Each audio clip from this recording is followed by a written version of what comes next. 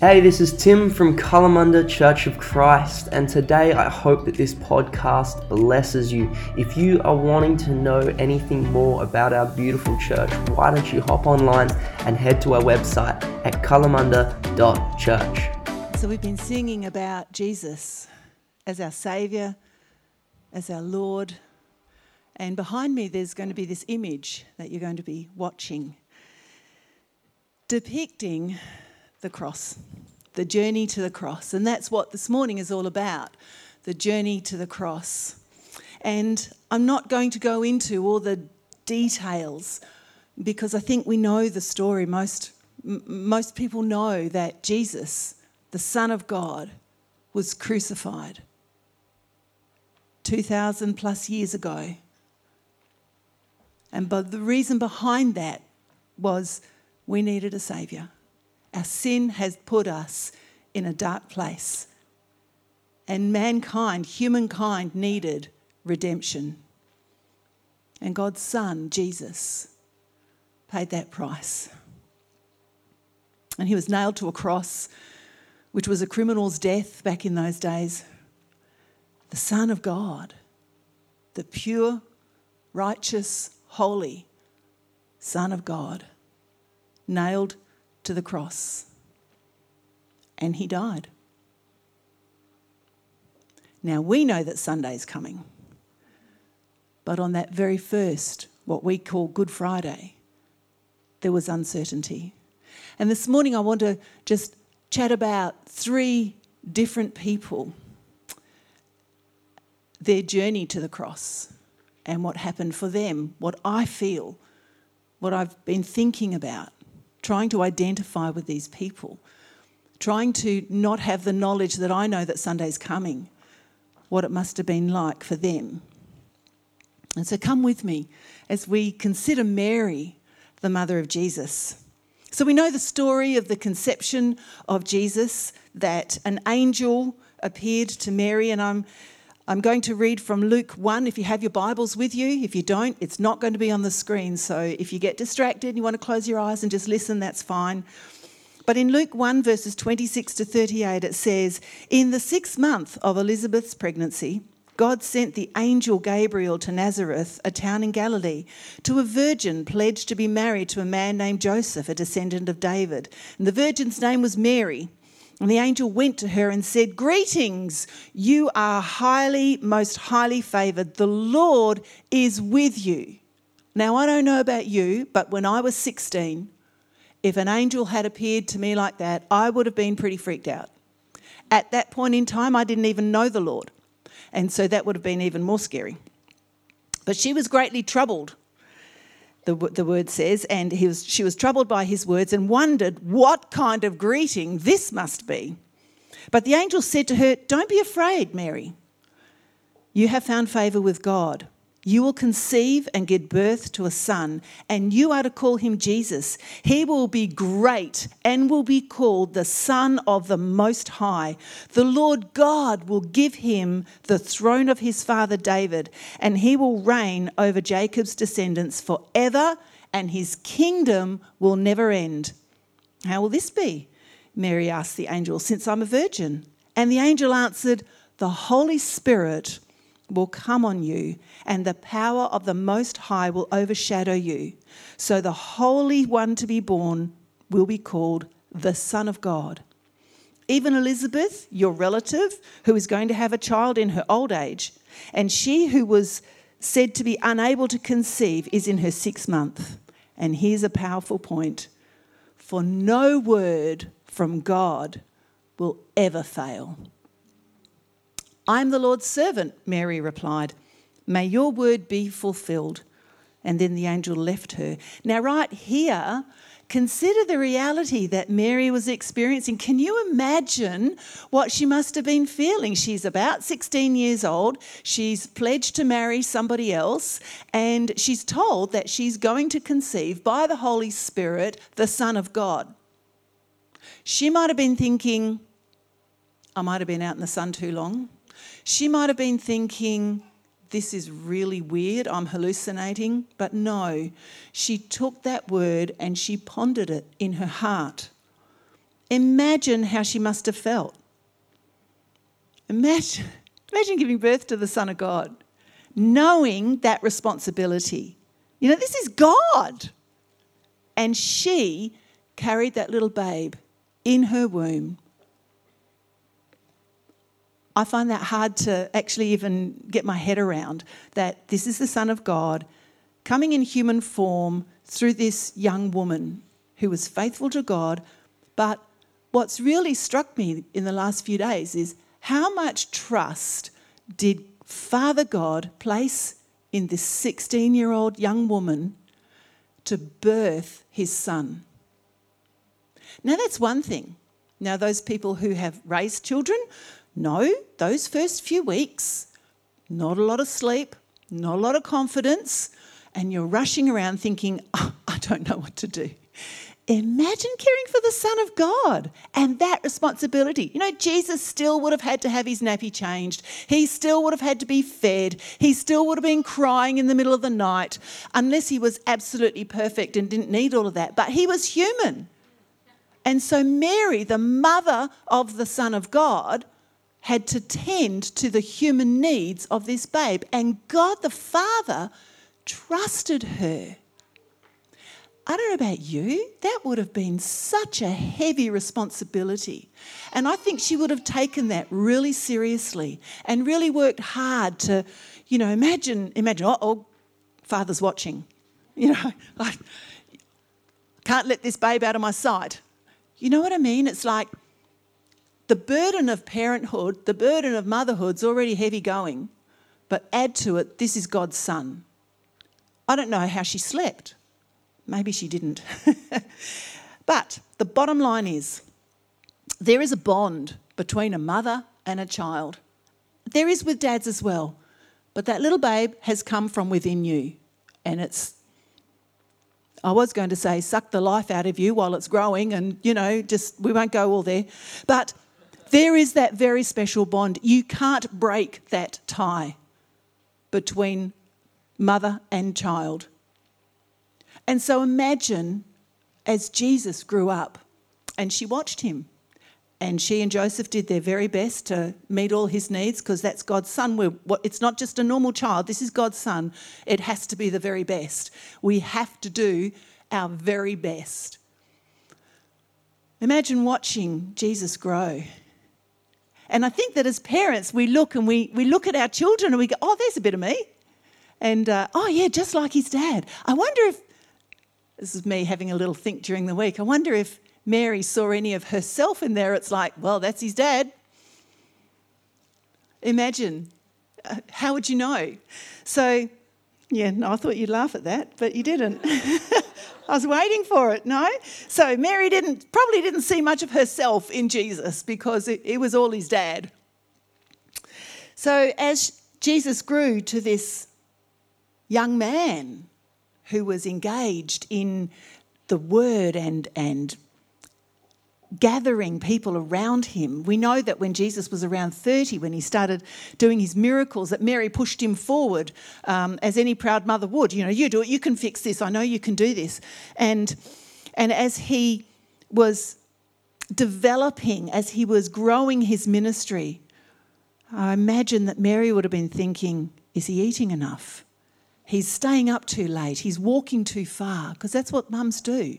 They're always not worrying, but considering the needs of their kids. I wonder how she felt when he wasn't courting, when he wasn't looking for a bride. Was she expecting, when he was a young child, that he would grow up and get married and have children? Imagine what she was thinking and wanting for her son. But then on the other hand, he's actually the Son of God. He's not really my son. Yes, he's my son, but it's the Son of God. So there'd be this dichotomy happening here. Yes, he's human, but actually he's actually God. I would have felt really freaked out. I would have been on my best behaviour all the time. That would have been really exhausting.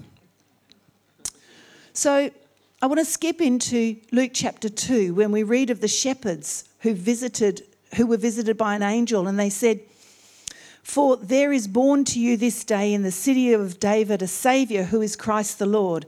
And this will be a sign to you. You will find a babe wrapped in swaddling cloths lying in a manger. And suddenly there was the angel, a multitude of the heavenly host praising God and saying, Glory to God in the highest and peace on earth, goodwill toward all men. Now you're probably thinking, hang on, this is Easter. We're getting a Christmas message, but without the birth of Christ, there's nothing about Easter. Okay, so I just want to reflect on that, but I want to draw our attention to verse 19. Sorry, no, let's go back to verse 18. It says, all those who heard it marvelled at those things which were told them by the shepherds.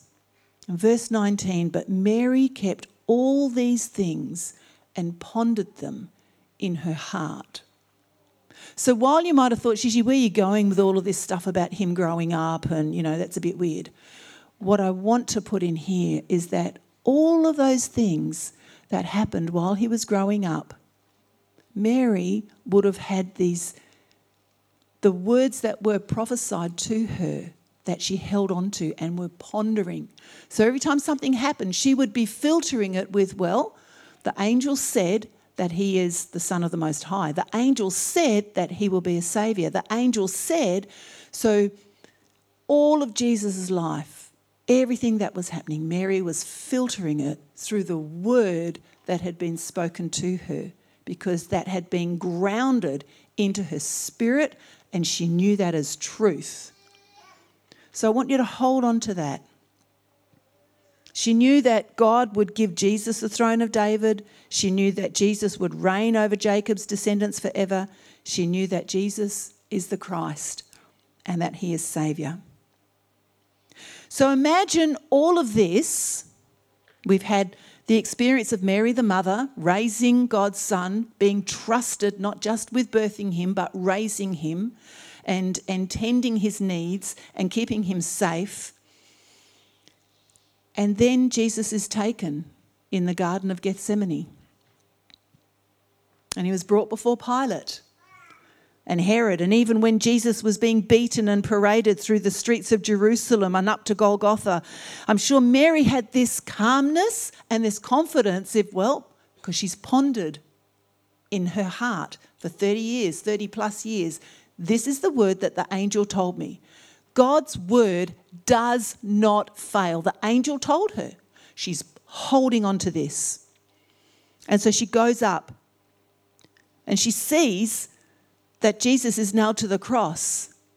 And she's probably expecting him, he's going to come down. This is going to end. He'll get down and we'll be fine again. We'll just keep moving. And as she waited at the foot of the cross, hour after hour, watching the life drain from her son, God's son, she must have been just waiting. Any second now, it's going to happen. He's going to come down. Any second now. She knew that Jesus had raised Lazarus from the dead, just waiting for Jesus to get down off that cross. Why would you kill the Son of God? They don't know about Sunday yet. So here's a thought. She remembers that Lazarus was raised from the dead. Jesus called him forth, and Jesus raised Lazarus from the dead. How is Jesus going to raise himself from the dead when he's dead? This is something that I've been just pondering.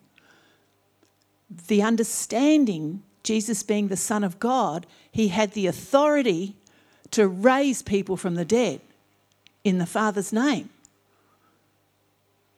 But Jesus is on the cross and his life's draining out of him. And then he was dead. How's that going to happen? He can't speak those words. And I wonder what was happening to those words that she'd been pondering all of Jesus' life, when the reality before her is there's no life left in his body. She would have been absolutely devastated, heartbroken, confused. Maybe I didn't get it right. Maybe I'd imagined all those things. Maybe the angel hadn't been there. Maybe he didn't say that God's word won't fail. I would have been triple guessing all of that. And maybe you would have too. Or maybe you would have been strong in your faith and said, well, but God's word doesn't fail. I think she would have been shattered. And I think she would have been losing hope, especially when they took Jesus down from the cross and there was no pulse. The second person I want to consider this morning is Peter. And so in Luke chapter 22, verse 7 says, "Then came the day of unleavened bread on which the Passover lamb had to be sacrificed. And Jesus sent Peter and John, saying, 'Go and make preparations for us to eat the Passover.' 'Where do you want us to prepare for it?' they asked. And he replied, 'As you enter the city, a man carrying a jar of water will meet you. Follow him to the house that he enters and say to the owner of the house, the teacher asks, where is the guest room where I may eat the Passover with my disciples? He will show you a large room upstairs, all furnished. Make preparations there.' So they prepared the Passover. And when the hour came, Jesus and his apostles reclined at the table, and he said to them, 'I have eagerly desired to eat this Passover with you before I suffer.'" I wonder how many of the disciples grasped the weightiness of the words that Jesus had said. So it's at this point that we're going to pause and we're going to gather around the communion table. We have two this morning. Now I'm aware that we have some guests with us and you're very welcome. And perhaps for some of you this might not be a practice that you would normally do. And so there is no pressure on you. If you don't feel comfortable, please don't feel that you need to participate. We're the followers of Christ. And if you would like to, just gather at the tables. And we have some bread and we have some juice representing the cup and the food that was passed out. And if you would like to make your way to the tables and just hold that. And as I read the next portion of Scripture, we'll actually take communion with us. So if you'd like to do that now.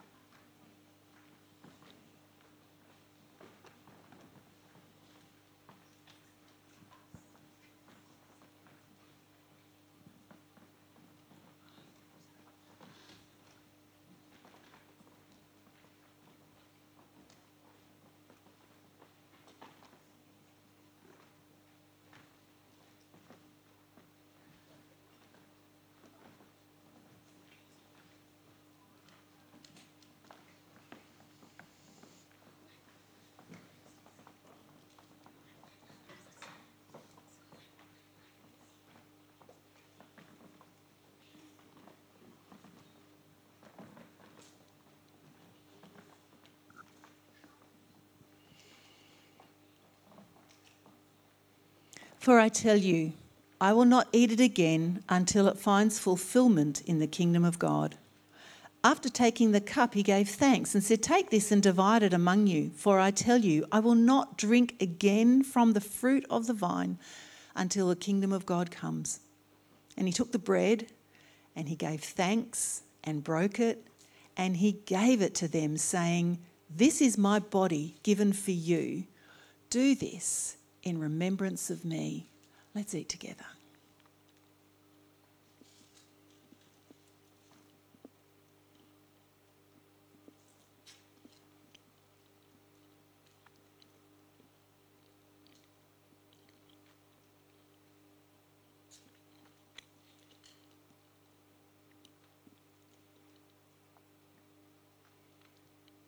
And in the same way, after the supper, he took the cup, saying, "This cup is the new covenant in my blood, which is poured out for you." Let's drink.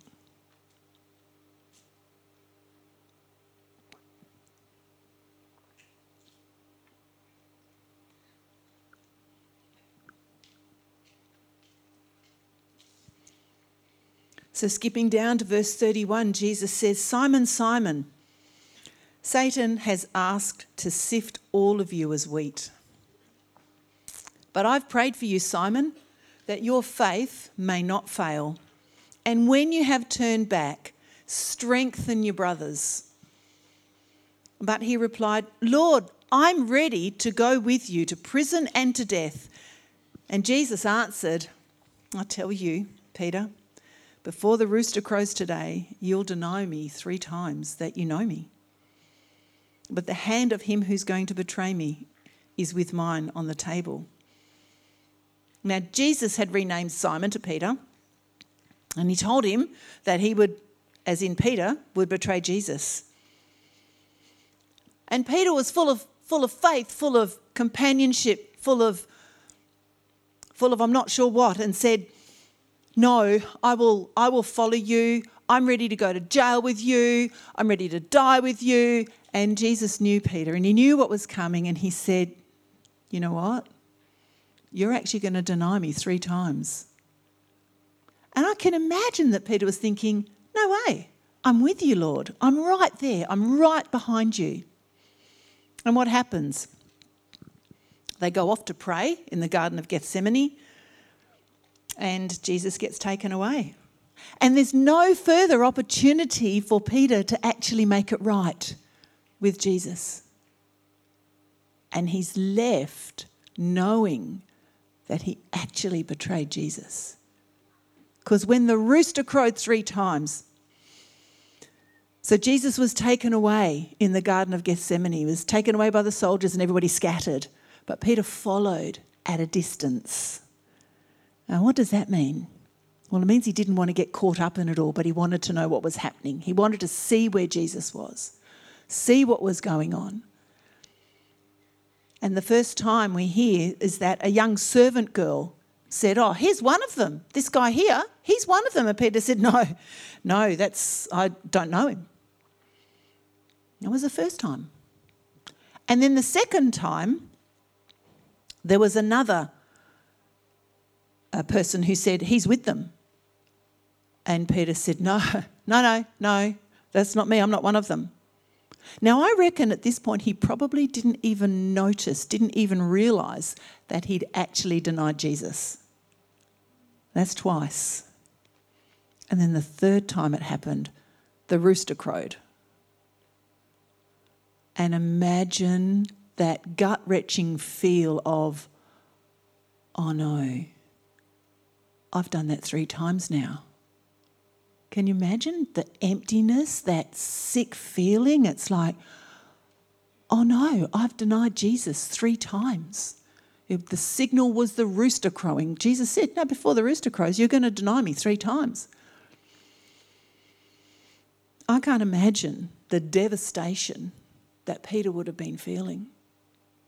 And I wonder if he remembered that Jesus said, "Satan's going to sift you, but I've prayed for you that your faith won't fail. And when you return, comfort your brothers." Me, I would be so consumed with, I have failed, I have denied the Saviour 3 times, just like he said I would. Woe is me, I'm so bad. There was a certain closeness between Jesus and Peter, and yet in the end, Peter was unreliable. And Jesus had already told him what was going to happen, but I don't think Peter actually recognised all of that, because his gushingness, his enthusiasm, his willingness to follow Jesus, I don't think it allowed him to consider that he actually might fail, that he actually might deny Jesus. And the line there that stands out to me is, when you have turned back, because that's pointing to hope, you will turn back, and when you do, comfort your brothers. But I think what lingers in my thoughts are, Peter didn't get to apologise. He didn't get to make it right. I don't know about you, but when I've had a broken relationship with someone, I can't wait to make it right. I just want it to be over. I just want to restore that relationship. I just want to say, I'm so sorry, please forgive me. Peter didn't get that opportunity to say that and to make it right. So he would have been carrying a weight of sadness, of just failure and defeat. And then the final person I'd like to touch on today is Cleopas. Some people say Clopas. Now, we don't know an awful lot about Cleopas, other than it appears that he's one of the disciples on the road to Emmaus. And you're thinking, that's in between Friday and Sunday.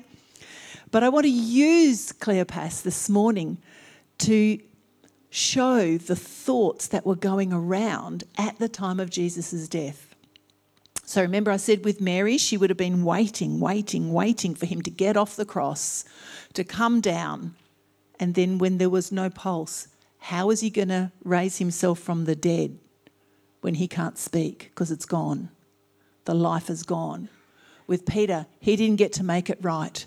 He knew that Jesus said, when you turn back, comfort your brothers. But that unease, that devastation, that hopelessness that both of those people were carrying. And Cleopas isn't any different. So in Luke 2, starting at verse 17, he says, Jesus, we know it's Jesus, but he asked them saying, what are you discussing together as you walk along? Now in the New King James Version, it says, what kind of conversation is this that you have with one another as you walk and are sad? And they stood still and their faces downcast. And one of them, named Cleopas, asked him, are you the only one visiting Jerusalem who does not know the things that have happened there in these days? What things? He asked. About Jesus of Nazareth, they replied. He was a prophet, powerful in word and deed before God and all the people. The chief priests and our rulers handed him over to be sentenced to death, and they crucified him. But we had hoped that he was the one who was going to redeem Israel. And what is more, it's the third day since all this took place. Now, here we've got a follower of Jesus waiting and hoping, but that hope has not been realised. And clearly, the hope has faded. It's 3 days now. We hoped he was going to be redeeming Israel. It's not happened. He's been in the grave for 3 days now. See, even Jesus' close followers didn't grasp his true identity. Cleopas revealed his own misunderstandings about Jesus during their conversation on the road to Emmaus. When he speaks, he reveals that he's pretty much given up on hope at this point, and I can imagine he would have been disappointed and disillusioned. So what we need to remember is at this time, during Jesus' time in Israel and in Jerusalem, it was under Roman occupation.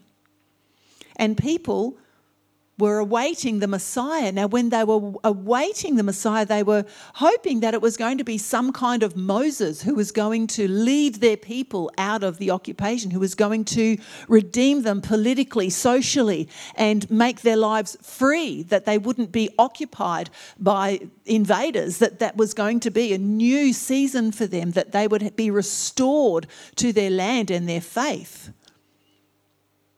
And they didn't realise, and I don't think we would have realised either, they didn't realise that actually we're talking about spirit. We're talking about redemption of your soul, your spirit. It's not just about having a free life. It's actually having that free spirit that's come alive again to God. So when Jesus died on the cross, hope and expectation would have died as well. How long would you wait when you see before you the reality that life has left this body?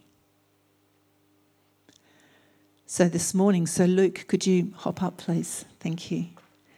This morning we've looked at 3 different people from 3 different perspectives, and each one of them has settled in disappointment, in disillusion, in hopelessness, in sadness, in heartbrokenness, in overwhelming grief. And we sit somewhat in judgment thinking, where was your faith? And that's because we know that 3 days later the story was going to completely turn around. But during that time, from the moment Jesus died on the cross, there's this sorrow, there's this confusion, there's this hopelessness. That future has died as well. That liberty and freedom and the expectation of life changing has died as well. And so as we conclude, I want us to hold on to the thought that we know a lot of people for whom Easter stops on Friday, that Jesus died and that hope died with him. And a lot of people we know would just stop there. They're unaware of the reality of Resurrection Sunday, where faith is restored and hope bursts forth. And my question to all of us is, what do we do about that? Now, I would encourage you to come back on Sunday and bring other folks with you to hear the exciting part of the story. It's not a story, of the reality, of the truth of Jesus' resurrection and the hope and expectation of his return. Let's pray. Father,